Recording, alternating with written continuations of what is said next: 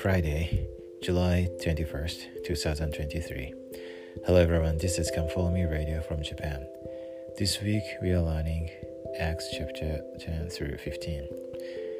I'd like to quote from the textbook of Come Follow Me. I'm a Christian because I believe in and follow Jesus Christ. What is significant about the person being called a Christian? What does it mean to you to be known as a Christian? Consider the significance of names.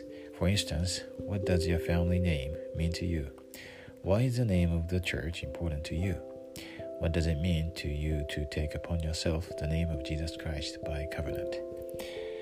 See also Mosiah chapter 5 verses 7 through 15, Alma chapter 46 verses 13 through 15, 3 Nephi chapter 27 verses 3 through 8, Russell Nelson, The Correct Name of the Church, Ensign of Liahona, November 2018, pages 87 through 90.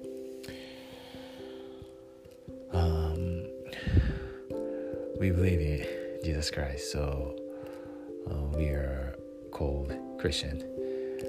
And I often call me Christian. It's really easy for me to share my belief to people, to call myself Christian, calling me Christian. And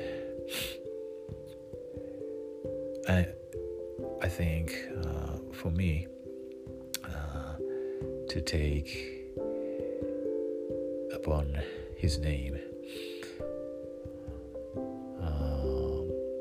very important and great privilege,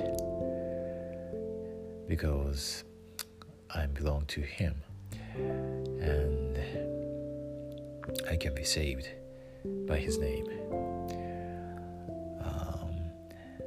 When I think about it, I remember the words of King Benjamin.